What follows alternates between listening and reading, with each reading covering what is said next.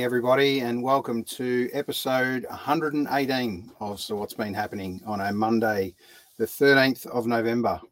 13th. Lucky number for some, unlucky for others. But it's a night all about Matt Malone and the Holy Spirits. So I look forward to this chat shortly with Matt. And thanks to Chris Familton, for hooking up this chat again.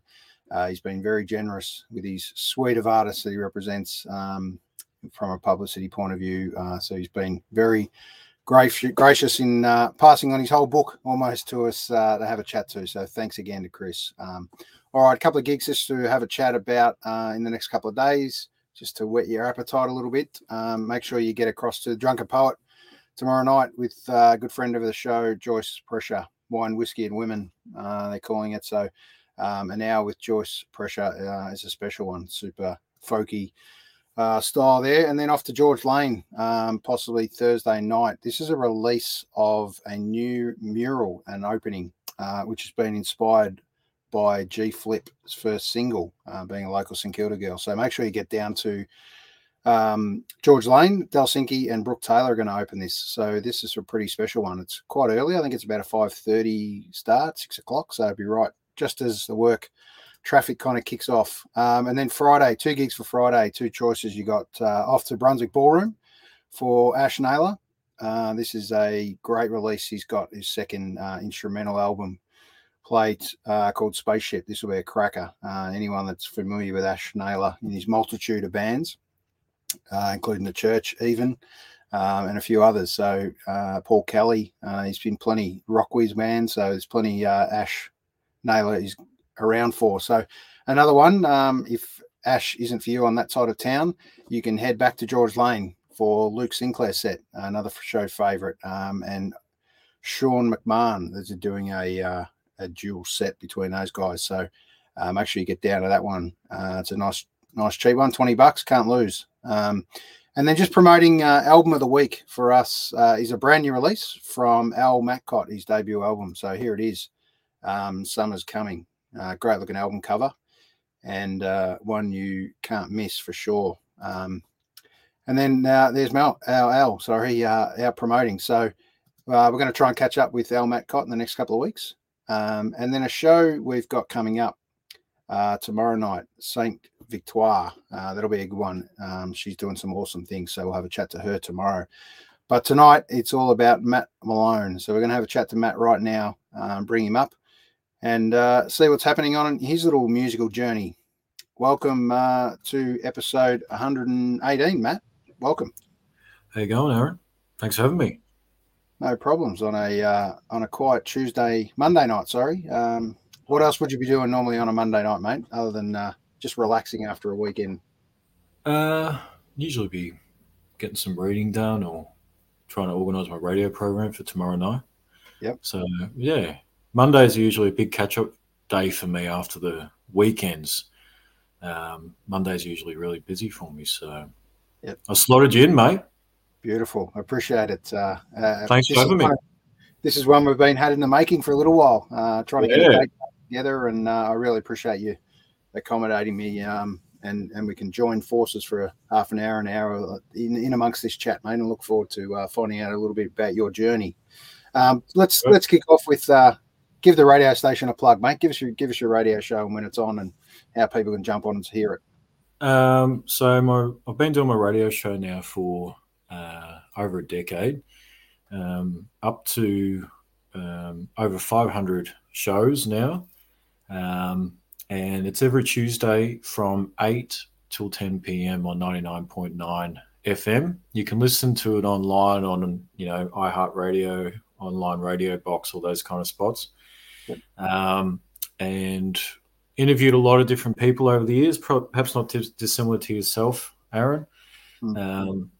It's been, it's a pain in the ass for me, actually, honestly, going up from Melbourne every week to do it in person, because there's something about it for me. I like to do it actually in the studio live, rather than dialing it in and doing a pre-record.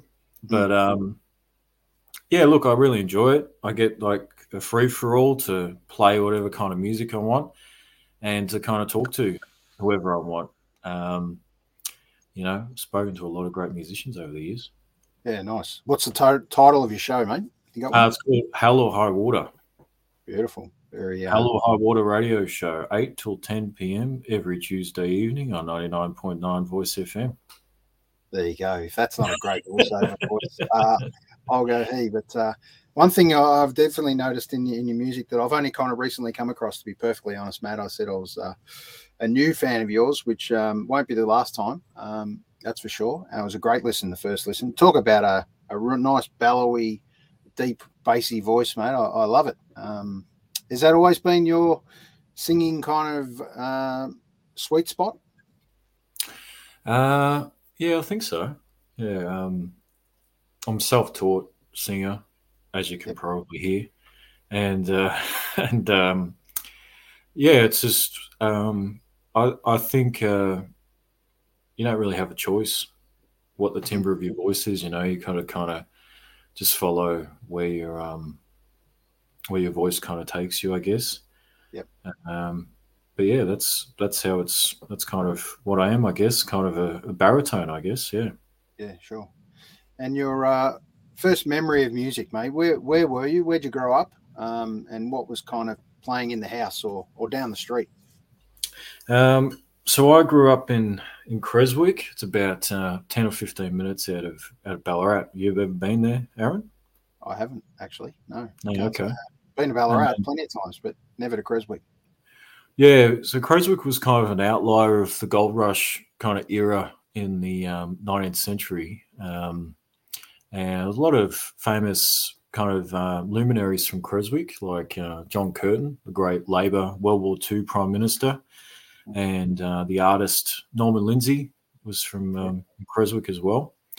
And so my childhood and where I grew up in a small country town, and it was a pretty, kind of classic Australian working class, blue collar kind of environment and setting.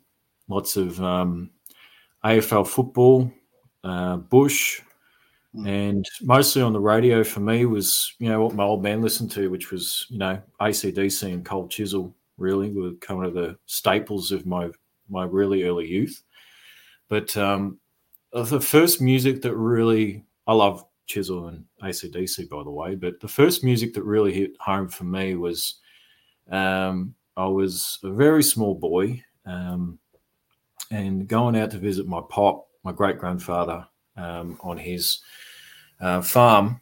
He was in his 90s at this stage, and he had a kind of an old piano as you walked into his little mining cottage, and above the piano he had two pictures. One was of who I knew was Christ, and the other one was a photograph of a slick, black-haired, slicked young man, very handsome. And I remember saying to my pop, I said to him, I know that that's Christ, but who's the other guy? And he said, oh, that's God too, son. That's Elvis Presley. Yeah. And so that was kind of one of the first impressions I had of music that I found kind of mysterious or kind of captured my attention. Mm-hmm. And in my childhood, I used to try and skip school, even in primary school, to watch the midday movie of Elvis Presley. And the first movie of his that really struck me was Jailhouse Rock. There was just something about, when you, what was it, 6 or 7 or something, there was something so electric on that screen in the black and white of this young man singing that particular song that really just kind of it really was like electric current coming out of the TV into my little body, and it kind of shook me alive.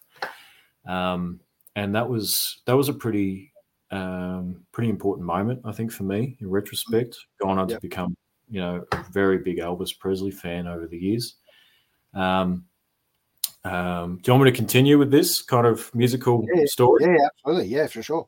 And then it was probably in my 8, 9, 10 years old-ish around that time, kicking footies around the neighborhood and stuff, going out on bikes out in the bush, terrorizing the native wildlife, as you do as a young man with your other lads. And there was an older brother to a mate of mine that lived down the street. And we used to, as I say, kick the footy around. And he had a cassette deck, and he used to create these mixtapes that he had kind of culled from Triple J airwaves in the early 90s, when Triple J was actually good, because it has turned to shit over the last kind of 10 or 15 years, if I may say that. And there was a lot of great alternative rock and punk and metal and stuff that they were playing at that time. And I remember, you'd hear it on his cassette deck. He'd have, bands like Alice in Chains and, Sonic Youth, the Pixies, the Melvins, Mudhoney, all that kind of Seattle grunge stuff that was going around, that was kind of coming out of these speakers. And it was kind of my first exposure to alternative rock, as it were. And I said to him, can you make me a 2 cassette tapes of like 2 bands that you think that I should listen to? And the 2 cassette tapes he made one was of a band called Nirvana, and the other one was of a band called Metallica. And I remember listening to those tapes exhaustively, and they kind of set me on 2 different kind of paths in my kind of later, as I was just coming into my teenage years.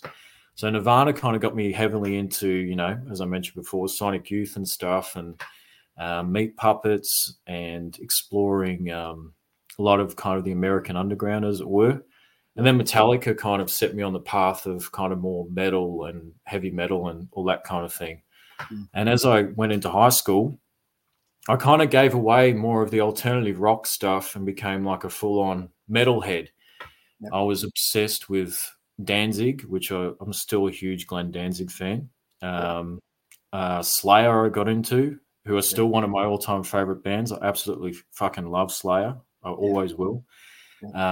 And Morbid Angel and these types of bands. But the scene that really got it for me, which was kind of coming out of the mid-90s into the late 90s, was the Norwegian black metal movement. I really identified with the sound and the aesthetic and the beauty and the poetry and the mythology of Norwegian black metal, particularly bands like Dark Throne, Emperor, Bertsum, of which I'm still a big fan of Bertsum's music. I know he's very controversial in his politics, but musically for me, he'll always be a kind of a go back to kind of artist. And Mayhem, I got really into Mayhem a lot.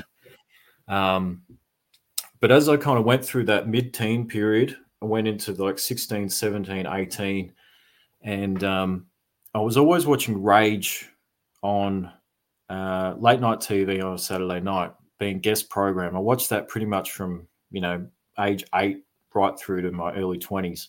Because growing up in a place like Creswick, it's like there really wasn't many people around that were into alternative culture or music or anything kind of interesting. I felt very isolated. I felt like a real outsider in my childhood, in my teen years.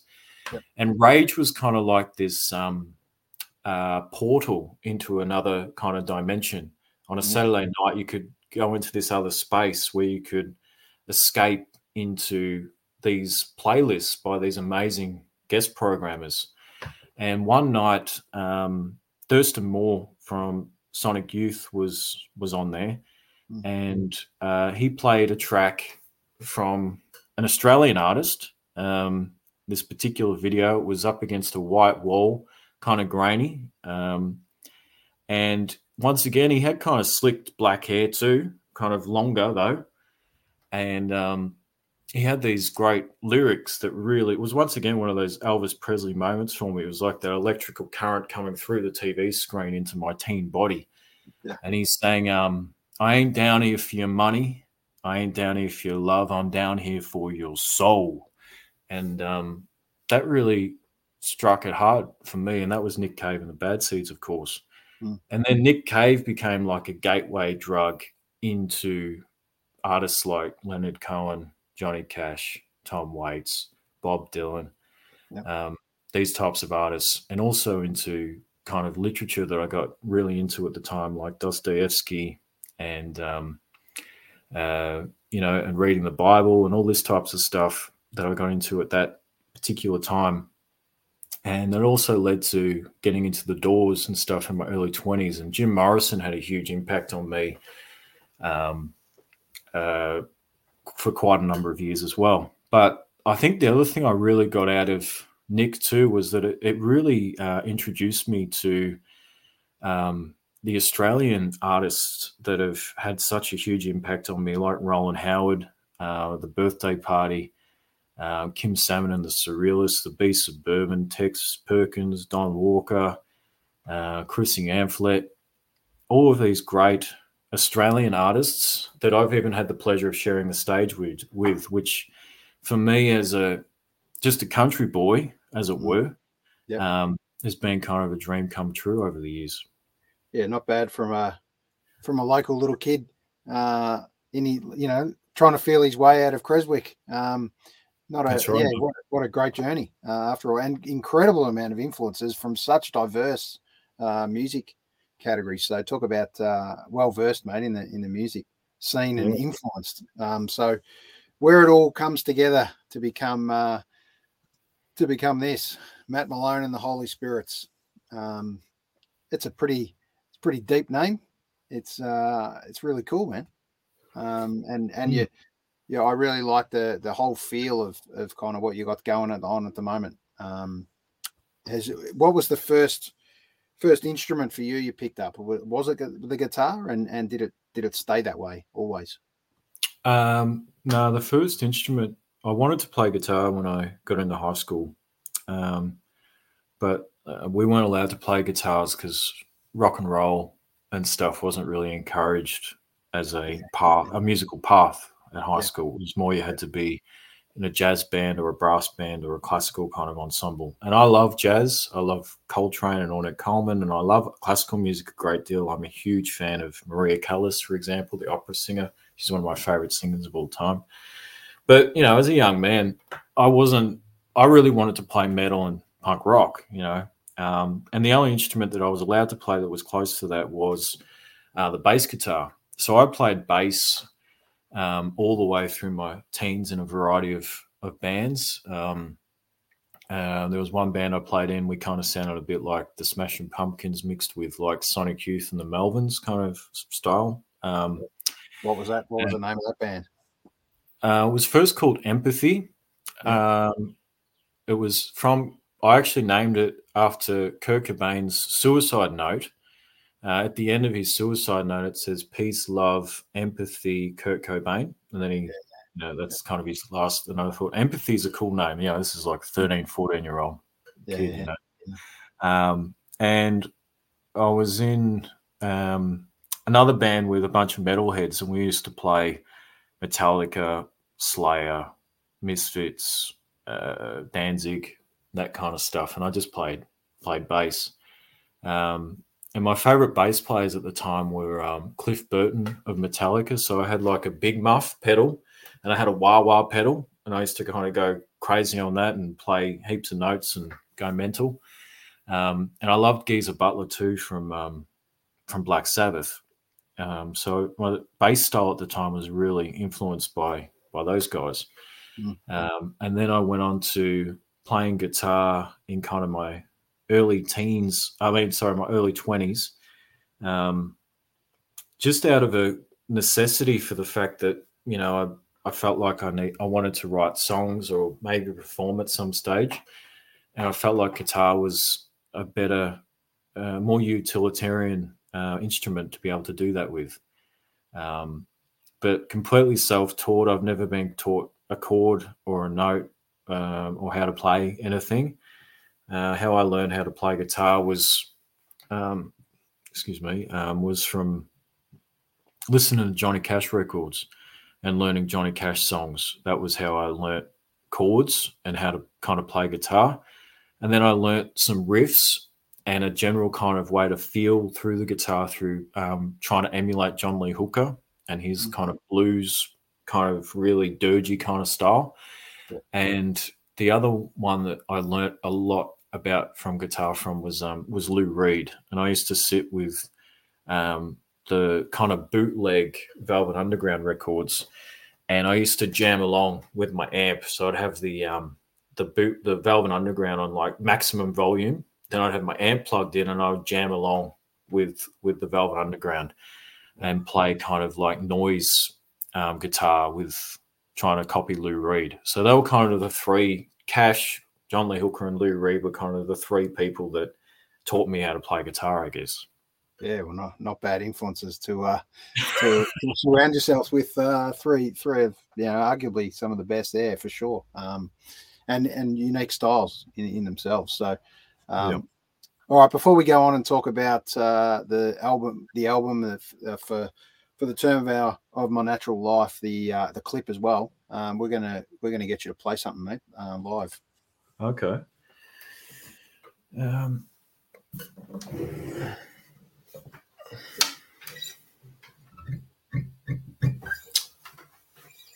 Is there any song that is a favorite of yours from the record, Aaron?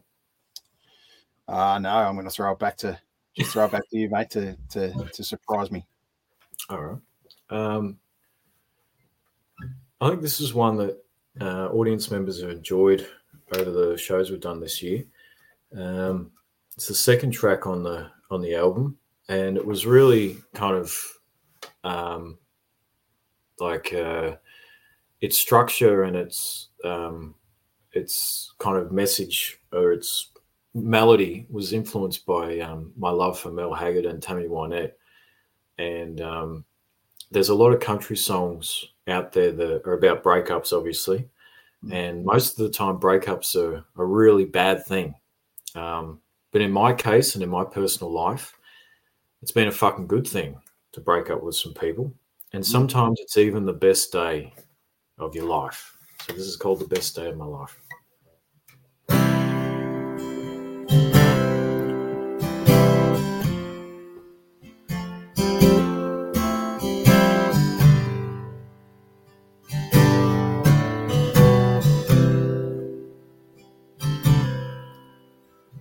When I look back on us,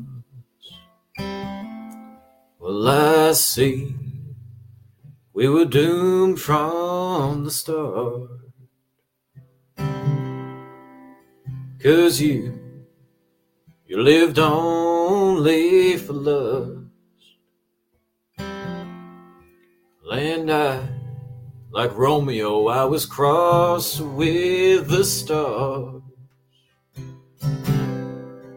Well, I wish that I never met you. Oh, we were sooner to part. 'Cause all of the things you did, baby, they left me, well, I'm wounded and scarred. Because the day you left, it was the best day of my life.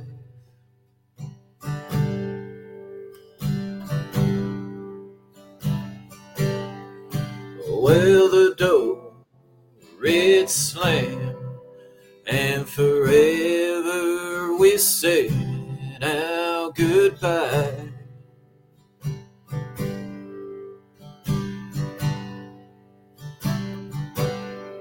Well, now I am the best in my life.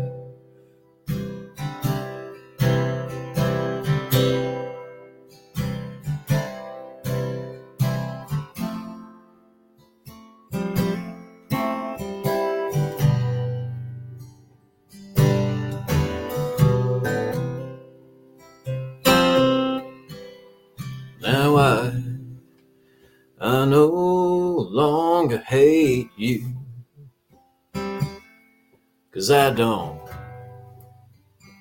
care for your lies.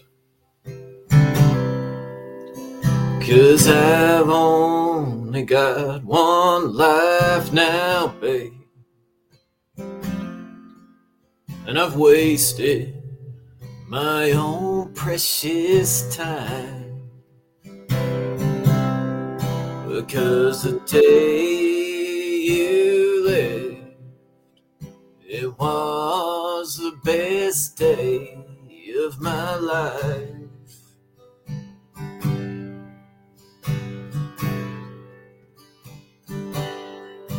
Well, the door, it slammed, and forever we said our goodbye.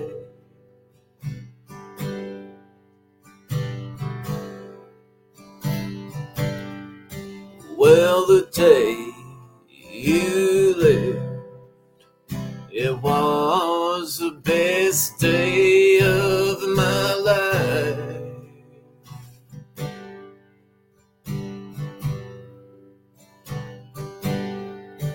Well, the door, it slammed, and forever we said our goodbye.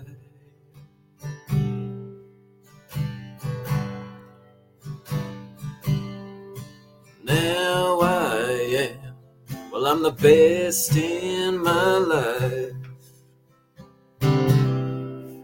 Yes, now I am the best in my life, babe. Well, I'm living the best years of my life.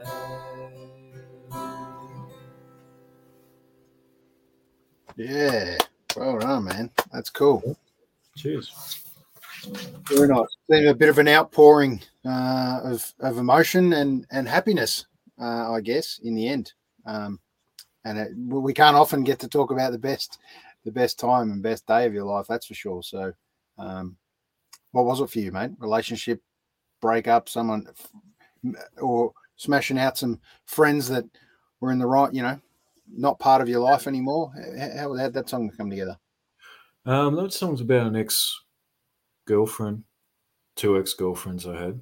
I kind of put them into one person, and then that song kind of came out of it. But yeah, it's just trying to be honest about my thoughts and feelings about those particular individuals. I think sometimes in music in general, or even in life in general, I think a lot of times we're not very honest with ourselves or with other people about what our genuine feelings are, or we're almost not privy, or we can't express that. And in that song, it's seeing the complicated kind of nature of those relationships, that there was some good there, but there's also good in parting ways as well.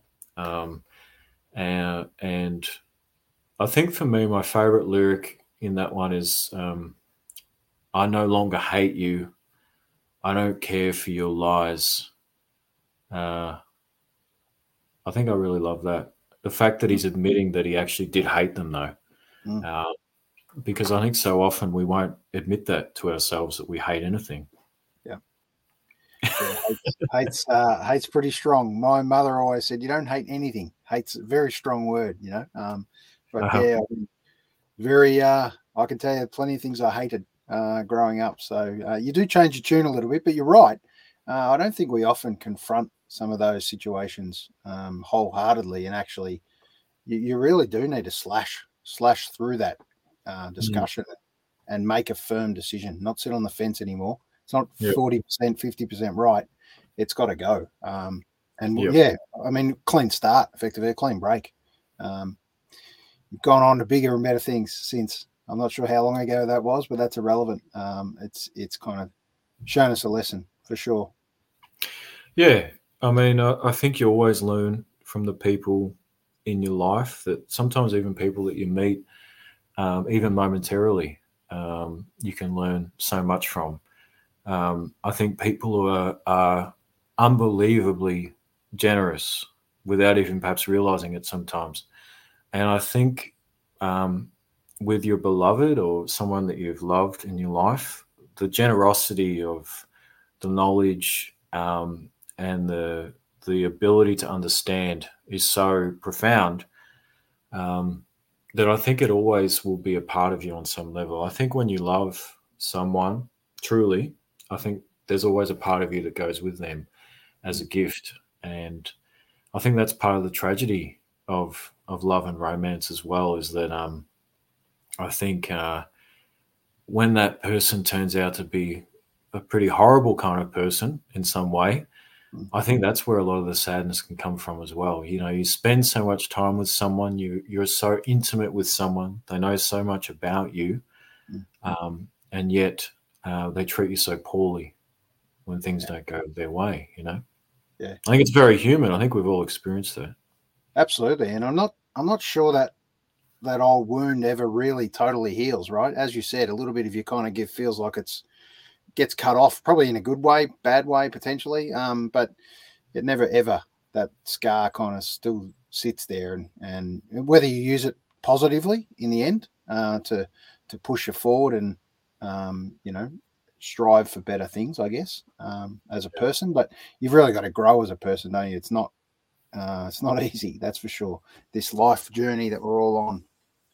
No, absolutely. And I think um, it's really like I find it really interesting that the people that don't seem to grow or mature, like I don't think it's an age thing either. Like in my life, I've met 21, 22-year olds that have a lot more maturity than some 50-year olds. You know what I mean? Yep. And I was watching an interview today with a Russian author called Solzhenitsyn. Are you familiar with him? No, I'm not. No. He was a Soviet prisoner in the Gulag under Joseph Stalin after the Russian Revolution, and he wrote a series of books about his experience in the Gulag. And I was watching there's a 4 hour kind of conversation with him on YouTube, and I was watching some of that this afternoon. And he got asked by the interviewer. He said, "Do you think you have an old soul or a young soul?" And Solzhenitsyn kind of looks off in the distance, and he's really seriously contemplating it. And he says, "Oh, I'm not sure that I can answer that question. I'm not sure if I have an old or a young soul, but I know I have a soul."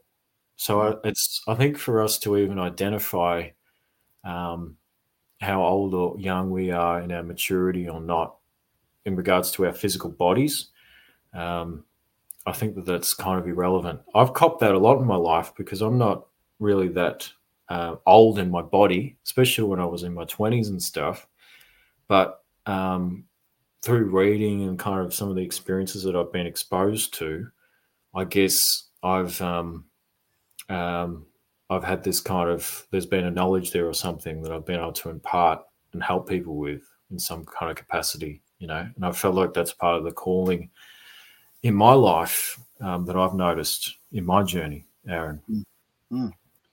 Yeah, it's mate, you're definitely an experienced man, and you put yourself out there to find out a hell of a lot more about life in general, and you've done that through not only through music, but you've done it through so much else in readings and finding out what's out there. And not too many people, honestly, pick up the Bible and have an actual read.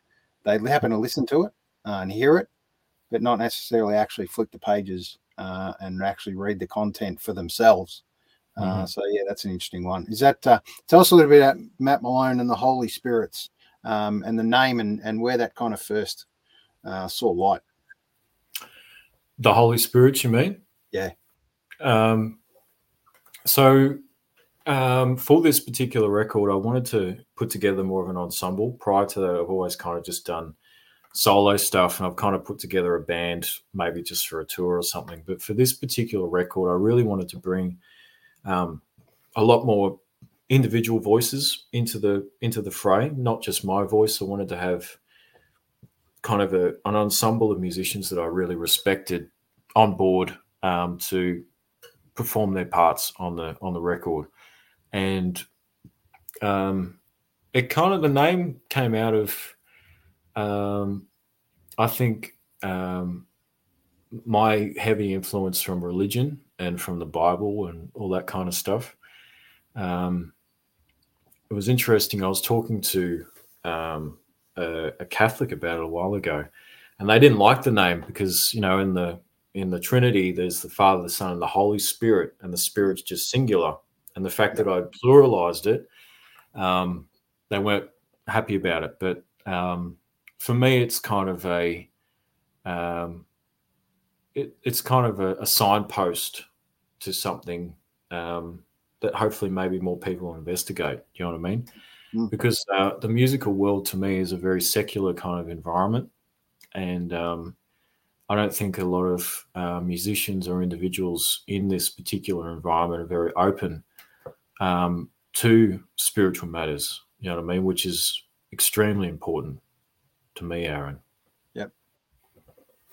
Yeah. Yeah, it definitely sounds like it's been one of your influences and big influences, not just from music, but there's obviously, you know, all part of a third being, I guess you'd say, outside of music to come and influence you. So we're going to talk. I'm going to play a little bit about for the term of My Natural Life, which is the first track you've released with a clip.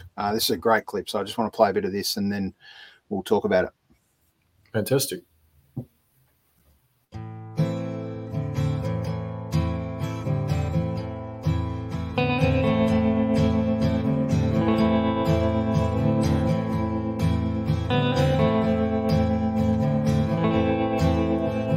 I was born and raised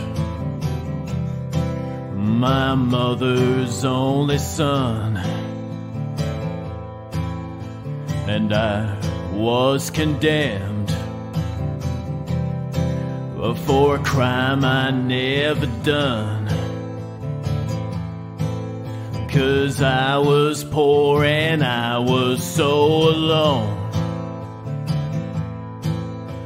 and I was not made equal under the Lord.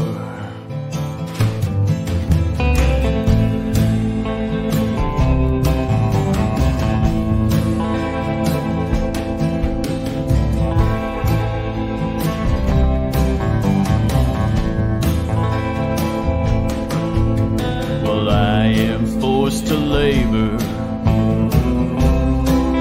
out in the devil's sun, and I do pray to the crucified one, 'cause I know I will never escape,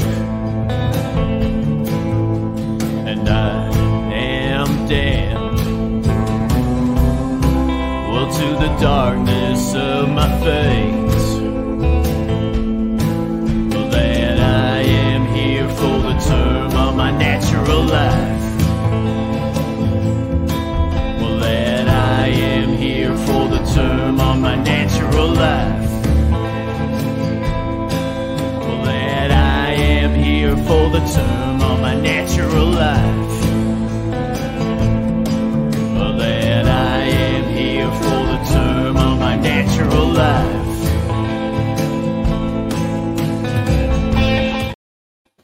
Well, there you go. And I'm going to urge you to jump on YouTube and have a look for Matt Malone and the Holy Spirits, and make sure you check out the rest of that clip because it's a ripper, mate. Well done, and congratulations on the song and the album, firstly, but also putting together that great clip. It's how important is a clip for you to kind of capture the feel and the moment of the album?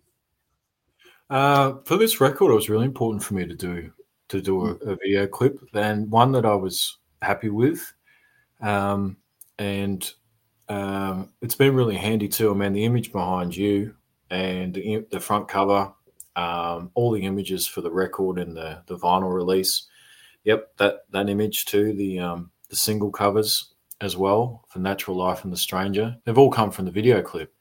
Yeah. So it's all kind of tied together really well. That's the album cover, yep. And that's been a real bonus for me, that it's been able to be that visually rich, that it's drawn all the images for the record, and it's kind of become like a cohesive core imagery-wise for everything. The video clip as a concept obviously is inspired by the song, which is inspired by the book by Marcus Clarke from the 19th century. Have you read the book, Aaron? No, I haven't, but you've intrigued me to go and have a read now. It's Marcus Clarke was a British journalist. He came over during the convict era here in Australia, and he was hired by British newspapers to write about the penal colonies, particularly in Tasmania and in New South Wales, and kind of report back to England about what was kind of going on there, conditions-wise, stories from the prisoners and stuff. And he kind of put together this book, Full of Term, of his natural life that tells the story of a young man called Rufus Dawes, who in England gets convicted of a crime that he didn't commit and gets sent to the penal colonies in Australia and gets kind of dealt with very harshly by the authorities here, and goes through a lot of suffering and trials and etc. To the tragic conclusion of the text. And I read that during the COVID lockdown, and kind of inspired that song, and I could really relate to the character Rufus Dawes being kind of convicted of a crime that you hadn't actually done. And so I put the song together, and during the COVID era, I moved back to Ballarat from Melbourne. I live in Preston now, and I was living in Preston then. I went back to Ballarat and stayed with my family and a friend, and I was just going for long walks through nature and enjoying the fact that I didn't have the extremity of the lockdowns that were happening down here in Melbourne. Yeah. And which I assume you would know very well, Aaron. Yes. Funnily enough, that's how this little podcast came together, literally from those kind of conversations. And then try to spread it a little bit wider, because inside that 1 hour a day wasn't cutting it as far as who you could go for a walk with within your 1K or 2K radius. It was just madness. But congratulations to you being able to get out, mate, to be honest, and experience. You'd seen both sides of it, I guess, but definitely a better place for your mental health. That was for sure, being outside metropolitan Melbourne. Oh, for sure. And it gave me the opportunity to kind of location scout for some of these shots in the clip, because all these shots were around Ballarat. So in the start there, that's a beautiful waterfall in Ballarat called Lal Falls. We went there and we did some filming there, and we did some filming at an old abandoned train station up around that area as well. And also at the end, which you didn't play, there's some filming in the basement of a abandoned old slaughterhouse, and it was still, you could kind of still had a dank kind of smell in there. It was kind of all the flooring had kind of dissipated in different spots. There's bits of planks and wood everywhere, lots of beautiful shadows and whatever. So we filmed the end of the clip in there, which was really pretty cool. I'm pretty happy with the imagery at the end of the clip in particular. But in regards to the kind of influences for the video, I've always loved old films from the 20s, 30s, 40s, and 50s in particular. Like, I love all those old actresses, like Catherine Deneuve and Sophia Loren, and then prior to that, of course, Lauren Bacall and Munro and Rita Hayworth. I love all those, and I love all those old films and stuff. So I definitely want to do it in black and white, and I wanted to draw on so like that train station scene is influenced by a video clip by the singing brakeman, who was one of the first country singers in American music history, called Jimmy Rogers. If you jump online to YouTube and you write in Jimmy Rogers waiting for a train, you'll see it'll come up and it'll kind of be a very similar shot to exactly what we put in the clip. I was very adamant about having that as a little signpost to that, because I love Jimmy Rogers so much. Yep. So there was a lot of these types of things that went into the clip, and I was really lucky to work with a great cinematographer called John Flores, and he's got a beautiful eye and he has a great technical kind of ability. But I kind of wrote up the screenplay and scouted out the locations. I came up with the shot sheet for the day. It was all filmed in one day. Great effort. Put it all together. He edited it, John, first. I hope you won't mind me saying John, but I wasn't happy with the first edit at all. And I went in there and I edited it basically myself. And I think I'm pretty happy with how it turned out, mate. Yeah. Yeah.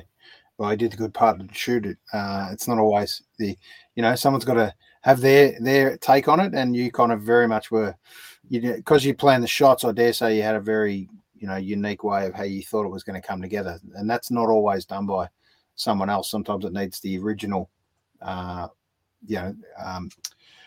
original person who come up with it to then really to kind of direct it almost. So well done to everyone involved in this shoot. I think it's like you said, it captured so much and gave you so much content. I mean, there's endless kind of content and stills and all sorts of things. So I really look forward to having a look through the rest of it. I've seen shots of the rest of the album, but yeah, it's really cool. So it's a little it's a 7-track album. There's plenty of goodness in it. I believe The Stranger is one of the big hits, or that people do like. So there was a comment just a little before from Peter Thomas saying Stranger is his pick off the album. So there you go. Hey, Pete. Always. Thanks for your support, Pete. Really appreciate it, mate. Yeah, absolutely. We look forward to spreading the voice for you, Matt, as much as we can. If ever you've got anything coming up, please feel free to have a chat. But I just wanted to cover off kind of your songwriting process for you. How do you kind of go about it, especially in this particular album? Has that been any different to what you've done before, or it's kind of the same method you roll? So in my when I first started writing songs, it was really really hard. It was really tough. The idea of trying to put words and music together just seemed insurmountable. I'm sure a lot of songwriters when they start out perhaps feel the same. But over the years, it's like I think you work out kind of a method or a way to go about it, and I think it's very individual and unique to every songwriter. I'm sure being on this program, Aaron, you've probably asked that question to quite a few people, and everyone's kind of got a bit of a different answer. But I think for me, from my first record, 6, that came out in 2016, through to Him Under Her, H, and now this record, Full the Term of My Natural Life, there has been some pretty clear threads in regards to the methodology of how I write songs. And it really comes from a very intuitive, kind of inspired space. It's not, I'm not someone who's a laborer over songs much. I think there's 2 schools to songwriting in my view. There's the Leonard Cohen school, which is very kind of, you labor on it for a couple of years and you eventually put something out that's very perfect and well put together. I'm not like that at all. And then there's the other school, which is the more Bob Dylan school, which is just you kind of hammer it all together in like 20 minutes or half an hour or so. And then you just kind of put it out there and just have this belief that in that moment or in the process that something beautiful or profound or worthwhile's kind of come out of it. And I think that's how I kind of write songs is I might have an idea somewhere looming in my subconscious mind, like For the Term of My Natural Life, there's like reading the book or something, there was something about the story that kind of hung in my mind. Talking about The Stranger, that's once again about kind of a doomed, failed relationship. And this idea and that particular song of in my experience, it's talking once again about intimacy and romance and relationships. You know, you're with someone for a lengthy period of time, and without you even perhaps knowing or otherwise, you're kind of blindsided. You wake up one day and the person that's laying next to you seems as if it's someone that you don't even know anymore. Like there's a coldness there, there's a strangeness there. And once they, you know, in that song, there's this, it kind of plays out in this room, this drama, you know. Maybe I should play it for you. But that song was just a very inspired song. It came about in about 10, 15, 20 minutes. And all the songs I've written for this record have come together in probably less than half an hour. Even a track like Judgment Day, which is a 7-minute song that's very epic, that goes through various epochs in our history, and has a very dense kind of poetic structure. I mean, I wrote that in basically half an hour, and it's just kind of coming up with a chord progression to me that sounds good, that kind of intuitively seems to lock something in my imagination, and then a story will just kind of flow out from that, you know. Yeah, nice, very nice. And the recording process for you, how long was the recording of this particular album? And over, you know, where was it actually recorded? The recording of this record was a pain in the ass, Aaron, to be honest. So or just how it came together?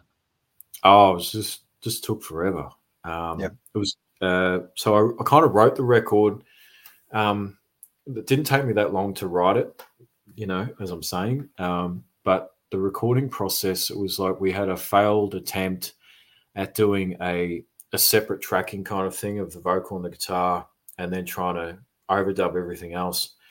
And I just don't really work like that. I like to do as much of it live as possible, and then only do overdubs if I have to, which means that the musicians that I'm playing with generally have to be pretty well rehearsed as an ensemble.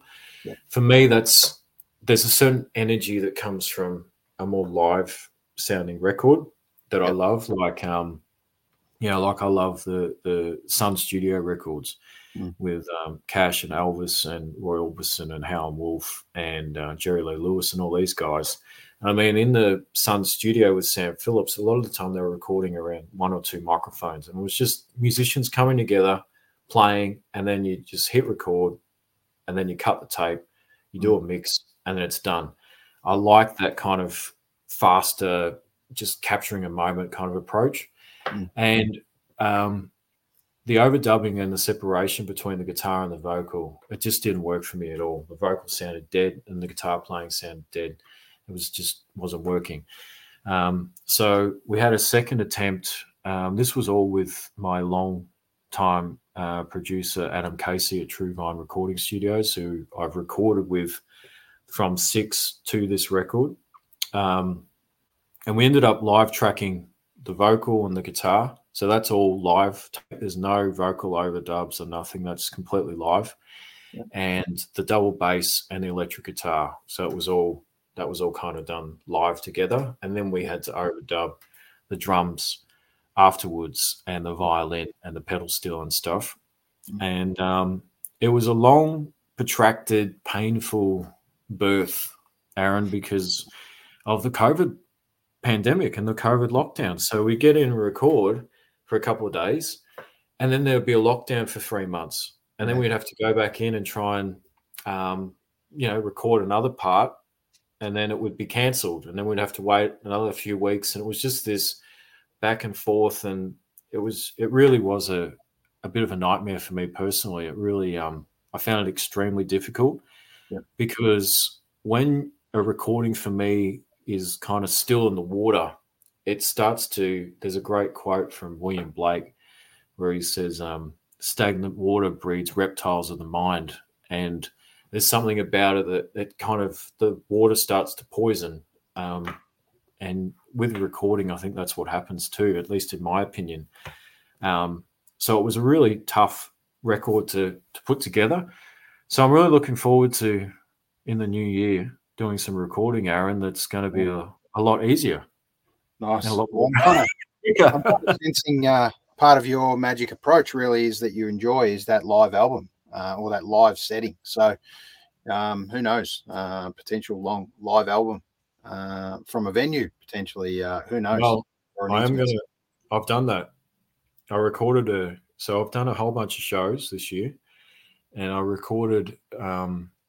I've recorded a couple of shows. My bass player Tony recorded them, and I was listening to some of them back today. And we are going to put out a live record next year. It's going to be Matt Malone, the Holy Spirit's live at the Merry Creek Tavern. Yeah, awesome. And it'll probably be 8 or 9 songs, and it's sounding very live, very rough and rowdy, pretty intense. Anyone that's come to see us live can attest to the fact that it's a pretty intense kind of live show. I like to get in people's faces as much as possible. My backing singer on the weekend, we played in Belgrave, and she said to me, "Matt, you really were a man possessed tonight. Like you were like on another level of kind of taking in the Holy Spirit, as it were, Aaron, perhaps." The live performance for me is so important. I really enjoy it so much. Yep. It's a real time for me to exercise my demons, as it were, and to share some of that energy with the audience. Yeah. I see from one of your influences or who you've been kind of partially liked to is African-American gospel preacher, such as Blind Willie Johnson. Tell us a little bit about that kind of feel and influence. Maybe, that kind of really evoked that emotion of what they go through in that kind of the gospel singing and how they kind of look possessed in respect of how it comes out and really just grips your body. And that's something that's always interested me. That to me, that's kind of how I feel at some gigs, to be perfectly honest. I feel like I've been transported and somewhat kind of possessed for the moment. A lot of the times by guitar. Hendrix was a massive influence for me, and I just he was someone for me that I just thought, wow, this guy's been so gifted here with an incredible talent. But just tell us a little bit about that part of the influence for you. I love gospel music a great deal, and I love early blues music. I love Willie Dixon, John Lee Hooker, Howlin' Wolf, all those guys. They've kind of changed my musical DNA, and I listen to so much blues and gospel music. It's it's crazy how much I listen to, and I love Mahalia Jackson. She's one of my favorite singers ever. Yep. And the whole black gospel movement that came out of the late 19th century and right up to kind of Martin Luther King Jr. And the civil rights protest movement. There's just so much beauty there that's come out of suffering and out of enslavement and out of degradation of the human spirit and the human soul. Yet there's such a optimism and hope and beauty that these beautiful people bring forth, and I just find it so inspiring. And it really helps to put things in perspective for me about my own life and some of the horrible things that I've been through, perhaps, But Blind Willie Johnson, he's one of my all-time favorite songwriters and performers ever. For listeners that don't know who Blind Willie Johnson was, he was around in the 20s and 30s, and he was obviously blind. His mother, I believe, threw hot water in his eyes, or at least that's kind of the mythology about it, that his mother and father were having like a domestic kind of fight, and he was trying to protect his mother, and he got boiling water thrown in his eyes. At least that's what kind of one of the stories. Anyway, there's a lot of stories about it. And he used to sing on street corners with his wife, songs like John the Revelator, Dark Was the Night, Cold Was the Ground, which is one of my all-time favorite songs. It's kind of an instrumental piece, and he kind of does this beautiful singing, and it's been used in a lot of films over the years. And it's him imagining himself standing before the foot of the crucifixion, and this is what he would sing. as Christ is kind of dying and letting go of his spirit to the Father. And I find it deeply, deeply moving. And to me, it's the pinnacle of what you can really achieve, I think, as a musician. Because I think for me, music is truly a spiritual and religious experience and art form. Yep. And, for me on stage, like I was saying before, it is about being completely taken over by the energy and the spirit of the music. And I think for me, going back to my childhood, I mean, growing up in Creswick, I mean, I used to go to mass every Sunday. I was brought up an Irish Catholic, and that's a huge part of my story, and the idea of being a preacher, for me, that was the first thing I wanted to be when I was a kid. I wanted to be a priest when I was like 4 or 5 years old. And I think that's always going to be a part of who I am as a person and how I go about my business. I try really hard in my life to live out the gospel in the best way that I can, and in the very human and imperfect way that I can. I fail every day in every kind of way possible. But, you pick yourself up, you dust yourself off, and you start a new day, and you try and realign yourself to that compass, to that star, Yep. And there was a period of time before, during the pandemic, where I was thinking about giving up music entirely and going down perhaps a more spiritual path in my life. But I realized that music for me, I do have a kind of a gift for it and a calling for it. And that through music, you can actually reach people spiritually in a very profound and beautiful way. And in a way, I think that's perhaps a bit more open to the modern consciousness, people going to a pub or a bar and you talking about God and redemption and sin and judgment and forgiveness and grace. I think every human person needs that in their life in one way or another, Aaron.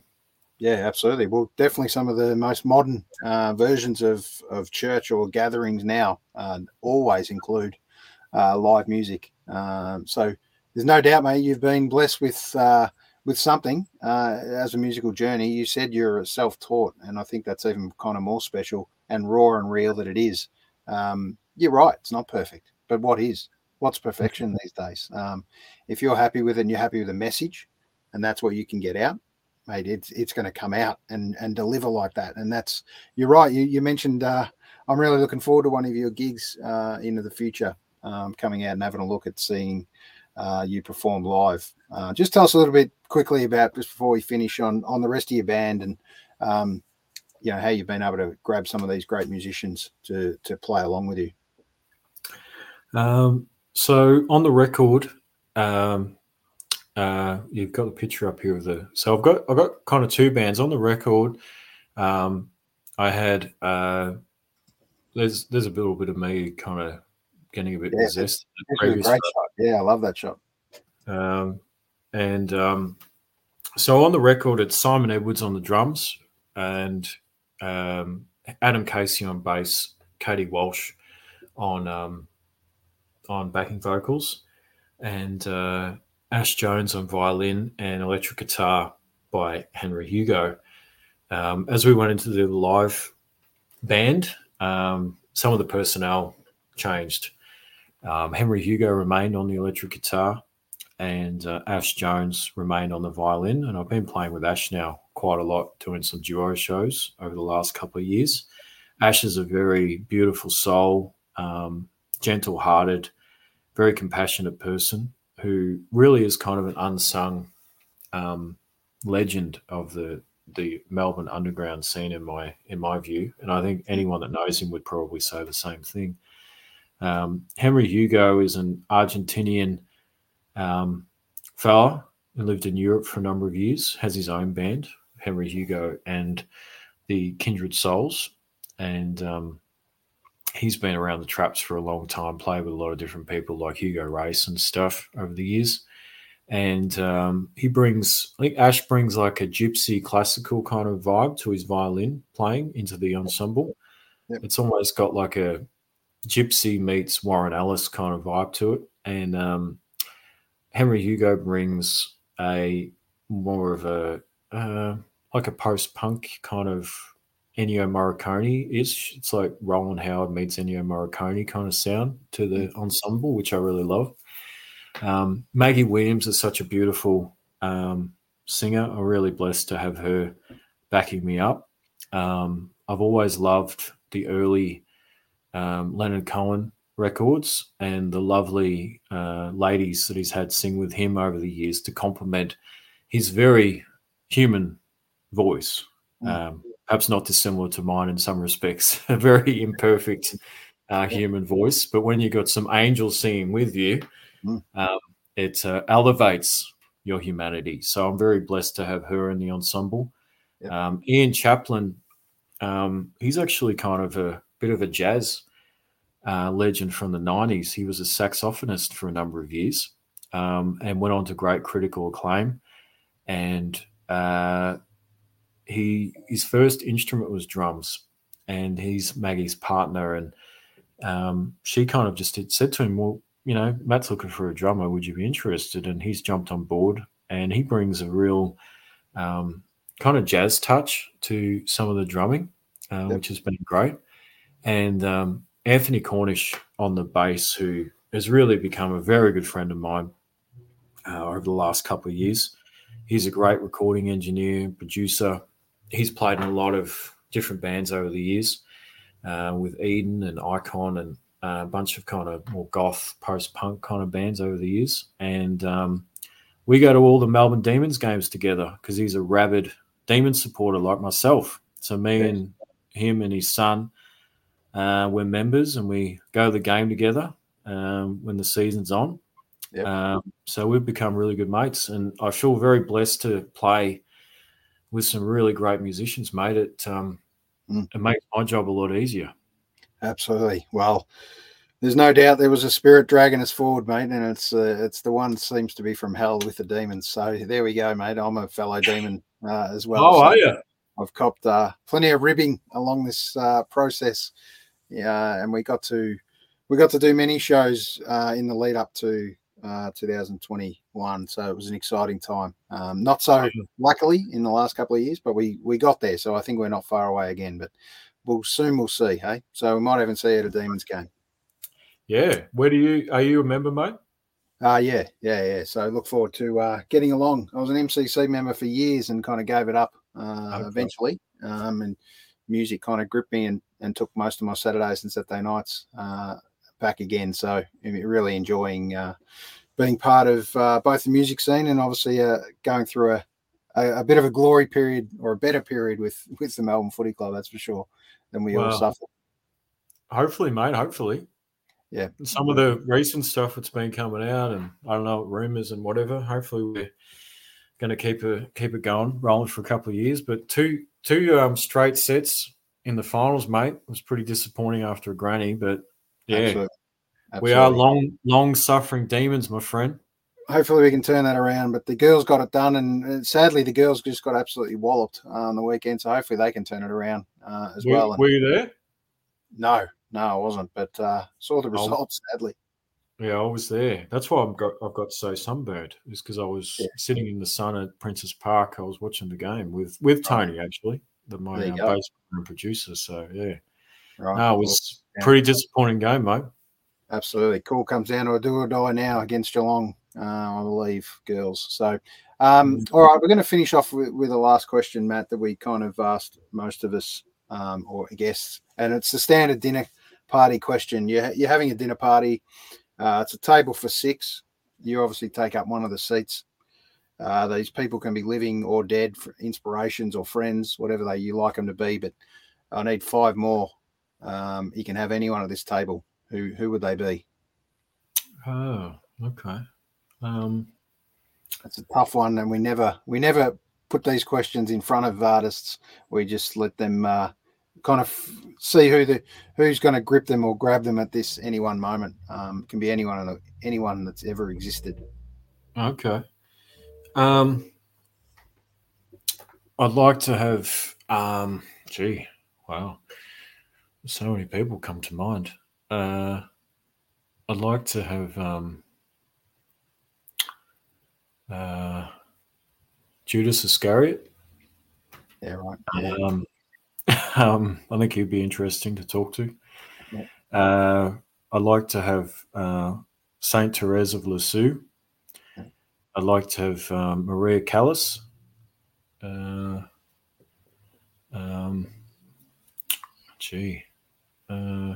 Two seats left. Two seats left.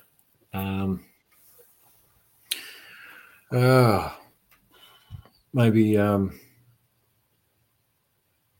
Jim Steins. Yeah, absolutely. One of the greatest in many aspects. One more.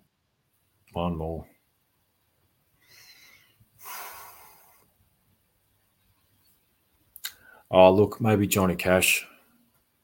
I think I'd like to meet John. I think that would be pretty cool. Yep.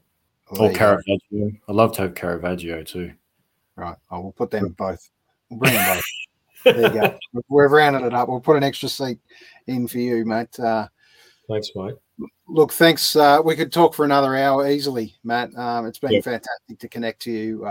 And I didn't know, mate, you're a fellow demon, so that makes it even more special.